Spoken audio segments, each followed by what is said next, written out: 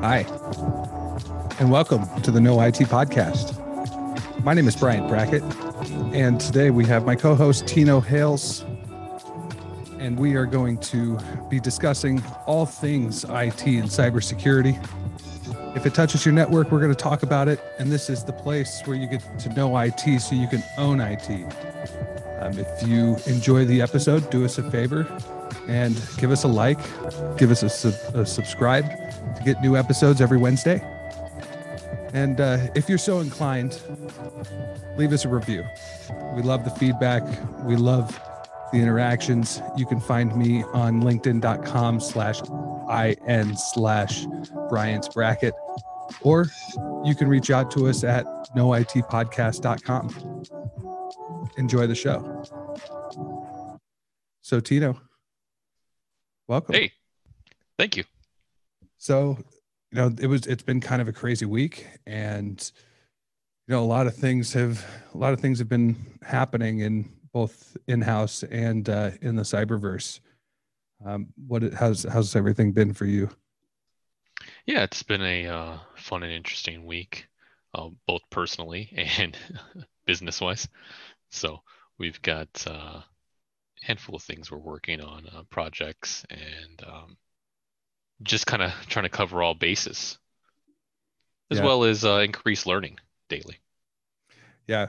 In today's world, we can't leave any stone unturned, right? Yeah. No, you stay on your toes and constantly be ready to learn something new or run into a situation that you may not have before and see what you can do to adapt. Absolutely. And something that happened to me this week, something that really I have never experienced firsthand. I've heard about it, obviously, because of the business that we're in, but I've never stepped in the mud hole, kind of like I did this week. I guess. How so?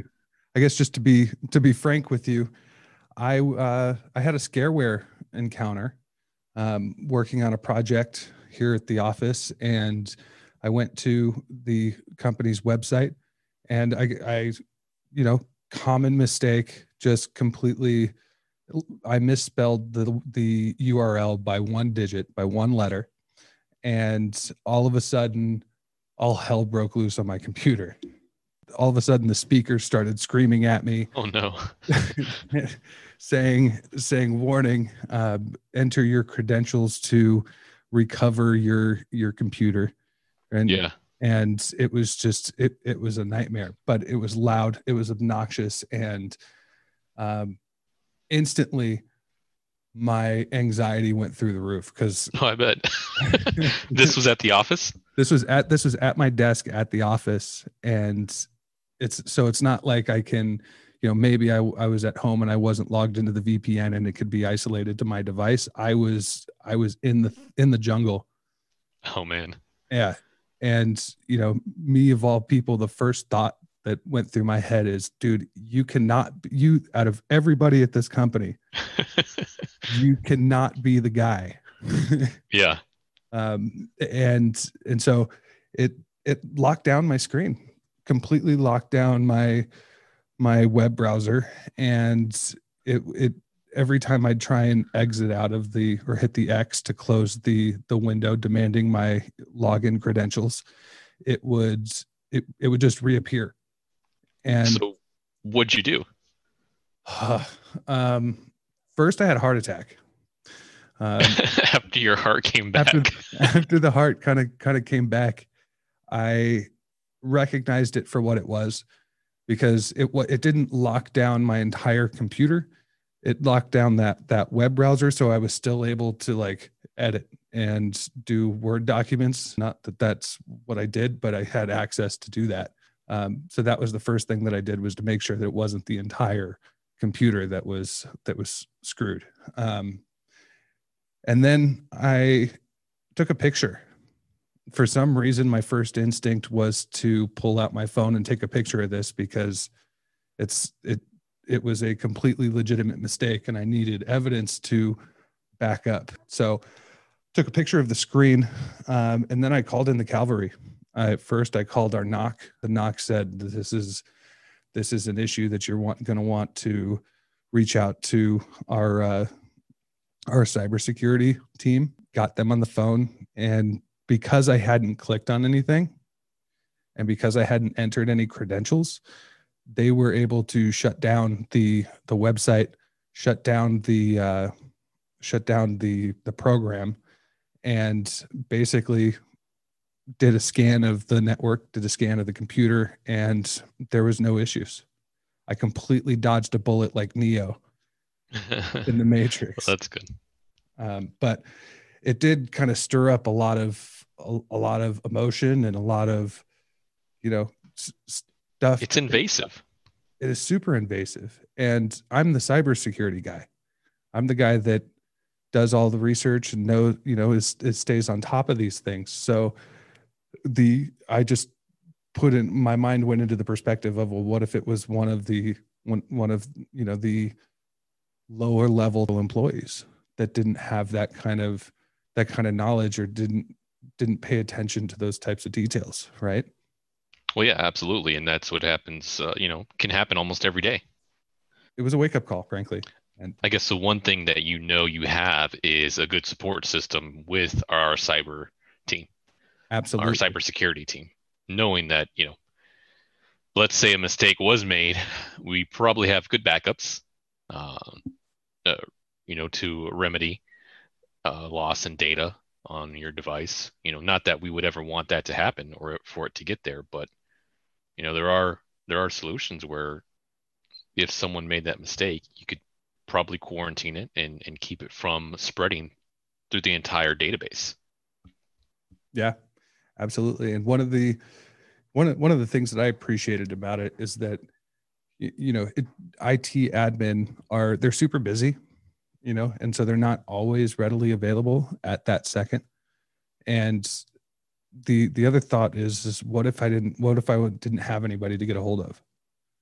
Yeah, that's scary. What if the IT guy was on vacation and out of the country with no connection to the office at all? That would be it would last until he got back, is basically the way that would work out. And that's not an operational situation. No, because then you're losing money on the time loss from not being able to be productive. I wouldn't wish it on anybody, but the fact that we had the resources to handle the situation, and I had the wherewithal to stop in situations like that, and that serves me a lot of the time. But in this type of situation, it absolutely doesn't serve you. So I give myself a pat on the back, knowing who I am, that I had the wherewithal to stop and not fight the system. Because there's a certain amount of ego involved there too, because you can handle that situation one of two ways. You can handle it the way that I handled it, and you can back away and call in a professional, or you can say, well, I don't want my team, or I don't want my IT guy to think I'm stupid, or I don't want to look bad, so I'm just going to try and handle this on my own. And then you're really screwed. Yeah. So it's I don't know. It was just one of those situations where you're better safe than sorry, kind of thing. What do you find? Have you ever had a situation like that? Yeah, and I panicked, much like you. I don't think I've had that happen on my work laptop or while I'm at the office, but even just on a personal, or you're doing some kind of research, and some websites are .com or .gov, and it's like, well, which is which? Am I on the right site or am I on the wrong site? So then you got to research, should this be a .gov website, or should it be a .us, or what's the deal with, all these different hyperlinks, and having to know which is which. It's hard to keep up with that. And knowing what a phishing website is and being able to see that and sniff that out right away.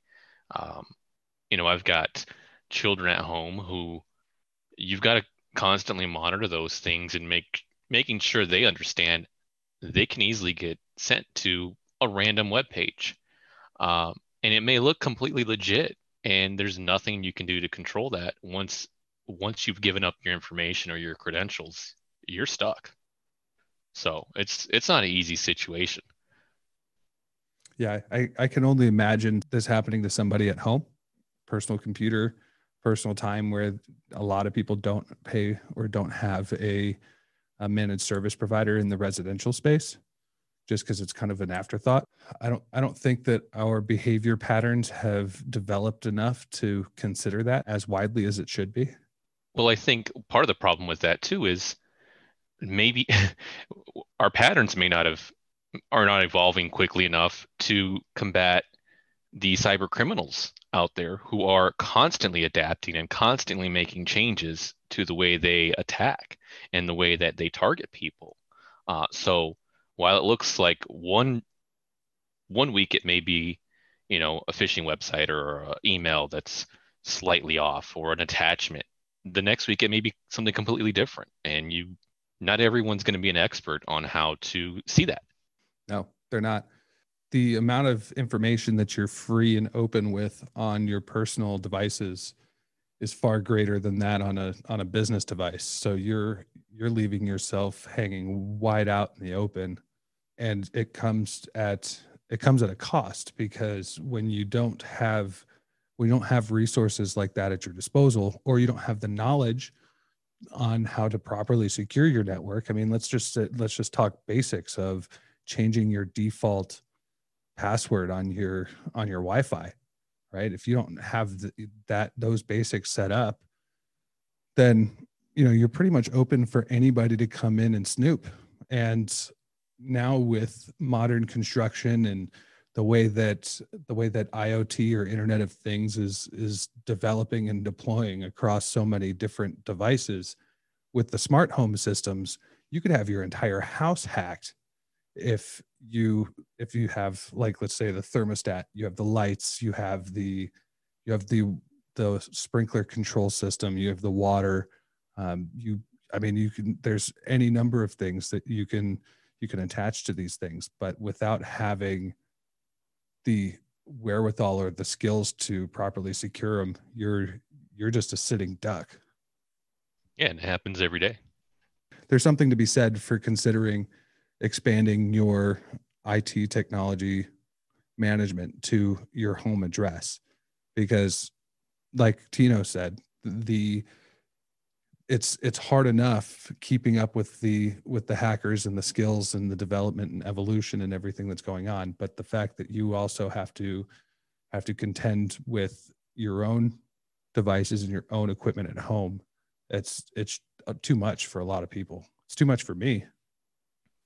Right. And then for the people who work remotely at times, if they're not practicing those same things that they would in the office at home on their personal device and their personal network, it will still affect their business connectivity and their business devices, like their laptop, or if they have a mobile device that was given to them that's connecting to their office network.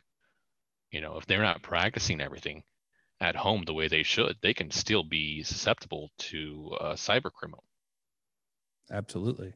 And even, like, there's something to be said for paying attention in general, right? Because if in one of our earlier episodes, there was a cyber news update about a ADT technician out of Dallas that was indicted for, I think he was indicted for, like, I don't remember exactly what the indictment is.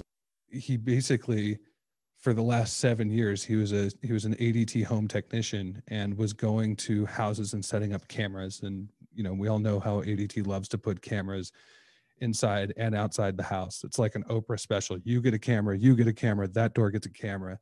And this guy was just giving himself access to residential cameras, and hundreds of homes he was able to look in on without being checked or verified. And the only way that he was found out was that there was one particular end user that was going through their app on their phone and recognized an email address that wasn't authorized.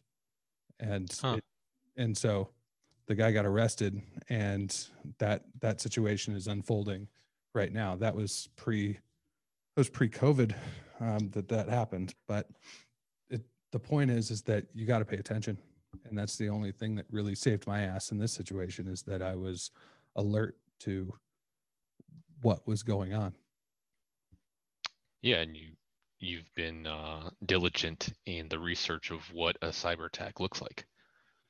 Yeah, I mean it's interesting because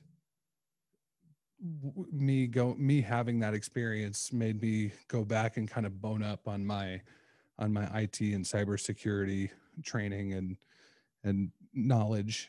And one of the things that I've found that I had forgotten about was the fact that our admins can launch a fake phishing attack on anybody within the company, and just to test, see who's vulnerable. And let's say I click on that phishing link, then instead of it popping to a malware or a ransomware site, it pops me and automatically registers me for cybersecurity training that is mandatory to attend.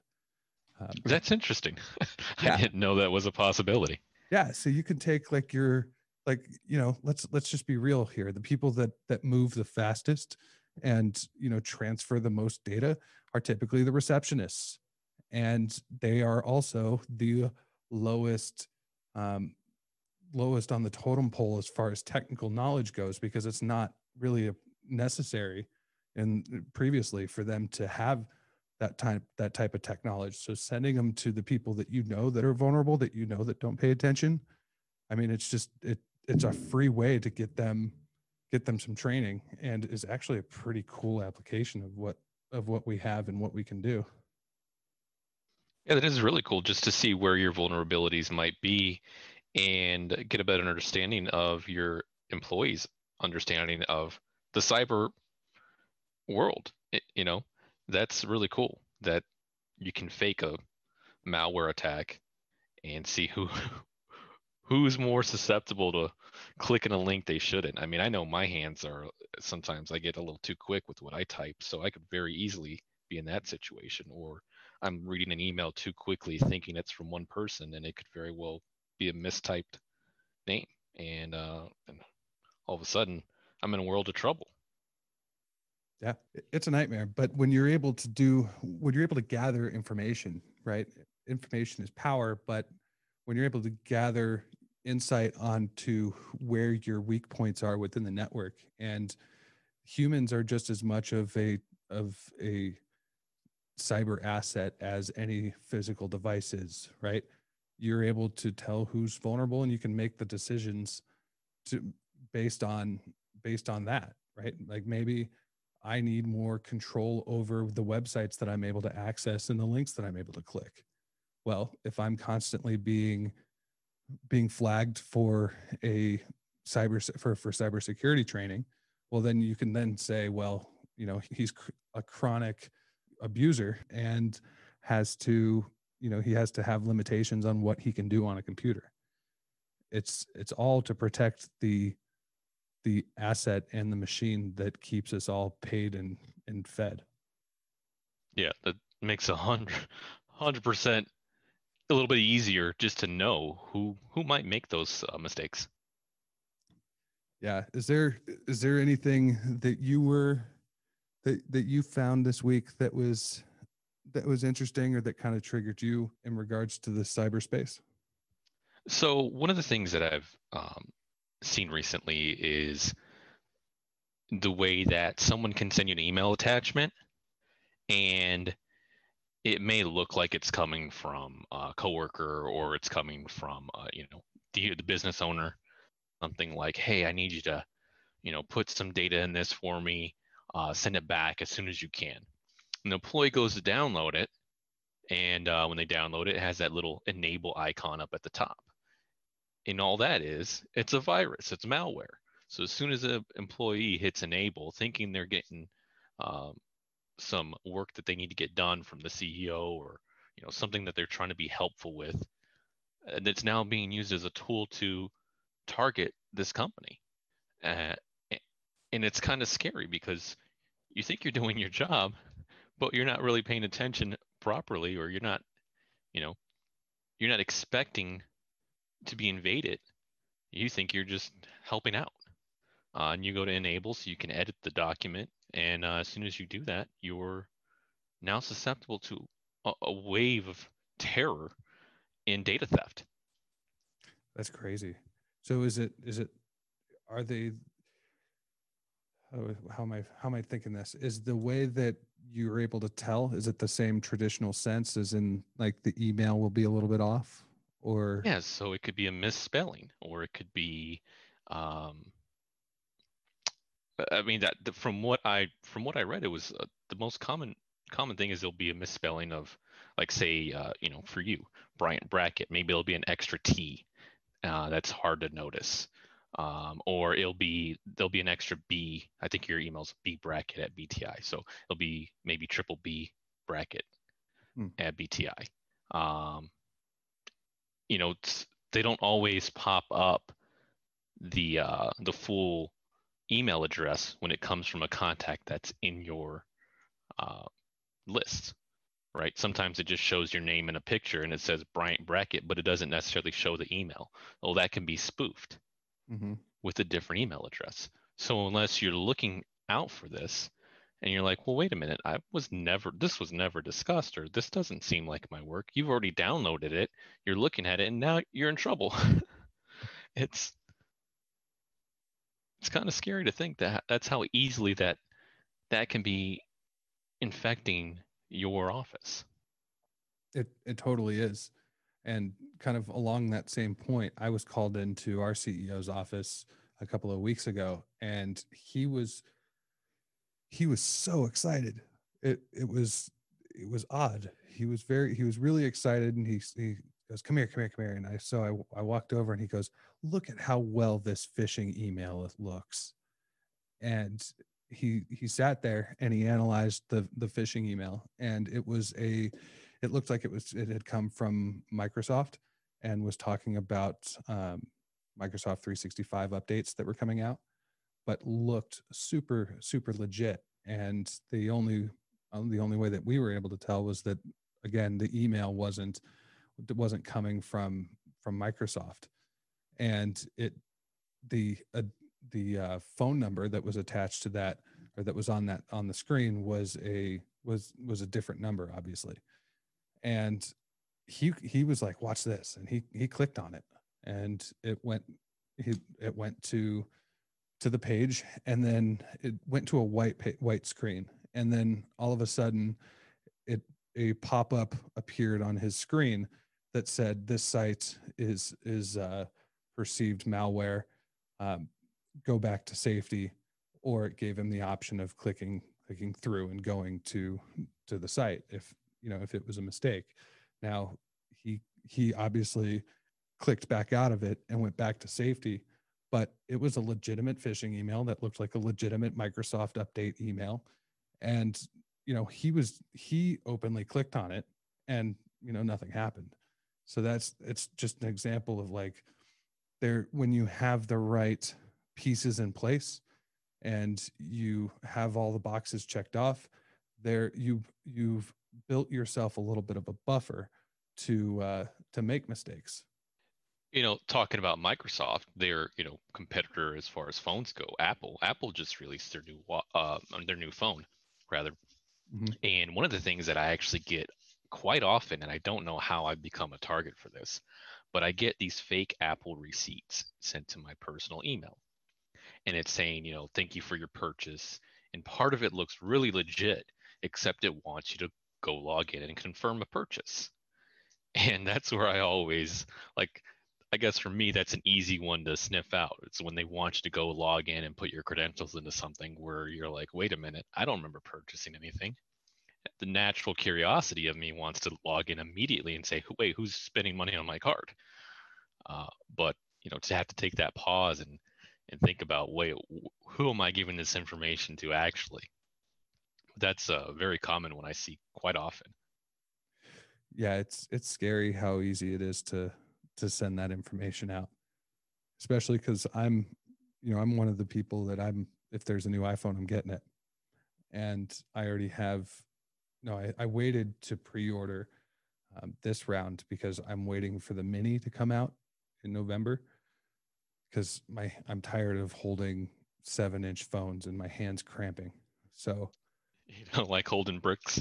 yeah, the phone has gotten so big at this point that it's almost impossible to hold and use for as long as you need to. Like I'm pretty sure that I have carpal tunnel in my left hand because I'm left-handed. So I hold everything on that side and my knuckles are constantly tight and sore and it's become an issue. I also have a friend that he refuses to get the new phone and he still has an iPhone 5. Wow. Whatever the super small palm sized iPhone was, the last version that was square edges. Yeah. And I I've think been that's like a jealous. 5S or something. Yeah, I've been jealous of his phone for years now. So I'm jumping on that bandwagon. But Yeah, that's it's cool. interesting how the iPhone is still the most secure device that we have, as many problems and issues as it has. Really? Yeah, there's everything on the iPhone is encrypted. So if you're not attached to Wi-Fi anywhere, then it's not easy for them to log into your device. And it as many different forms of as many different wavelengths as your phone communicates on. It's kind of a modern marvel that is the case, especially with how mobile and how often people are out of network. That's reassuring. It is. So I have about 6 Apple products in my house. Yeah, and I mean, with it's that old joke how Apple just kind of sucks you in, and now you're in the universe and you can't get out of it. It's but they're super secure, like Apple Pay. I didn't realize that that's one of the more secure forms of making payments, like even more so than your card with the SSR chip. Huh. And apparently, because of all of the encryption and the dual factor authentication and everything that goes into play there, um, it's actually super reliable and secure to use. Which I've always kind of blown that off because I'm like, at least I have a physical card in my hand to know that it's here and Right. not elsewhere. But that seems to still be the case, which is pretty cool. And that's really what keeps me coming back to the iPhone. That and the fact that Google has announced, I don't know if they've announced it or if it's just rumors, but they're starting to wind down their phone their phone vertical. So they're just going to stop making phones altogether and just focus on the software. Anyway, I'm a mobile geek. What do you want from me? I'll take a free phone. Well, if I still worked at Radio Shack, I'd probably be able to get you one. Ah, well, too bad they're not around anymore. Yeah. Well, there's definitely a reason for that. Yeah, they didn't quite evolve the way most companies did when time came. Nope. But So that kind of talks about your point earlier when you're talking about facing a cyber threat, being able to make the right choices right away. it does. The more information that you have, the more knowledge that you have, the more sound of a choice and a decision that you're going to make. Right? Nothing. I always kick myself every single time, no matter how big or how small, when I react in a knee jerk kind of fashion, because it never turns out the way that it really should have. I don't necessarily have issues with knee-jerk reactions. I tend to be very methodical in the way I do things. Um, I like to analyze everything before I make an action. So I want to know if I do this, what 10 things might happen. So it can kind of obstruct me from getting things done at times. But I feel like it's a strong thing that can help me prevent making a mistake. Because I'm one of those people, I'm deathly afraid of making a mistake. I don't want to be the person who shuts the entire system down because I clicked on the wrong thing. I'm with you. It's that there couldn't possibly be a worse day. Just go back and listen to Terry's episode, and he'll describe that for you. But besides that, is there anything else that you want to go through, talk about this week? No, I know we have a couple really exciting episodes coming up, um, and some of the cyber crimes that we're going to talk about and really dive into, and I'm really looking forward to that because I have a lot of questions about some of this. So I'm looking forward to hearing about everything, hearing about how things happen and how it could have been prevented, and getting a take on cyber crimes that have, affected our entire world. Yeah, it's going to be super cool. I'm really excited about that too. And I I think my wife, as she's kind of the true crime nut that has access to all the good info. So I'm going through it now. We've got some really cool episodes coming down the pipe, and stay tuned because it's the show is going to continue to evolve. We started when I started, it was just me kind of doing my thing and figuring this out, but now we've added Tino to the mix, and it's going to just continue to get better and better. And between the two of us, we're coming up with some super cool ideas that I think is going to be big for us coming down the pipe. So thank you, Tino, for joining us and joining me, and thank you guys for listening and giving our little old podcast a shot. Yeah, thanks for having me.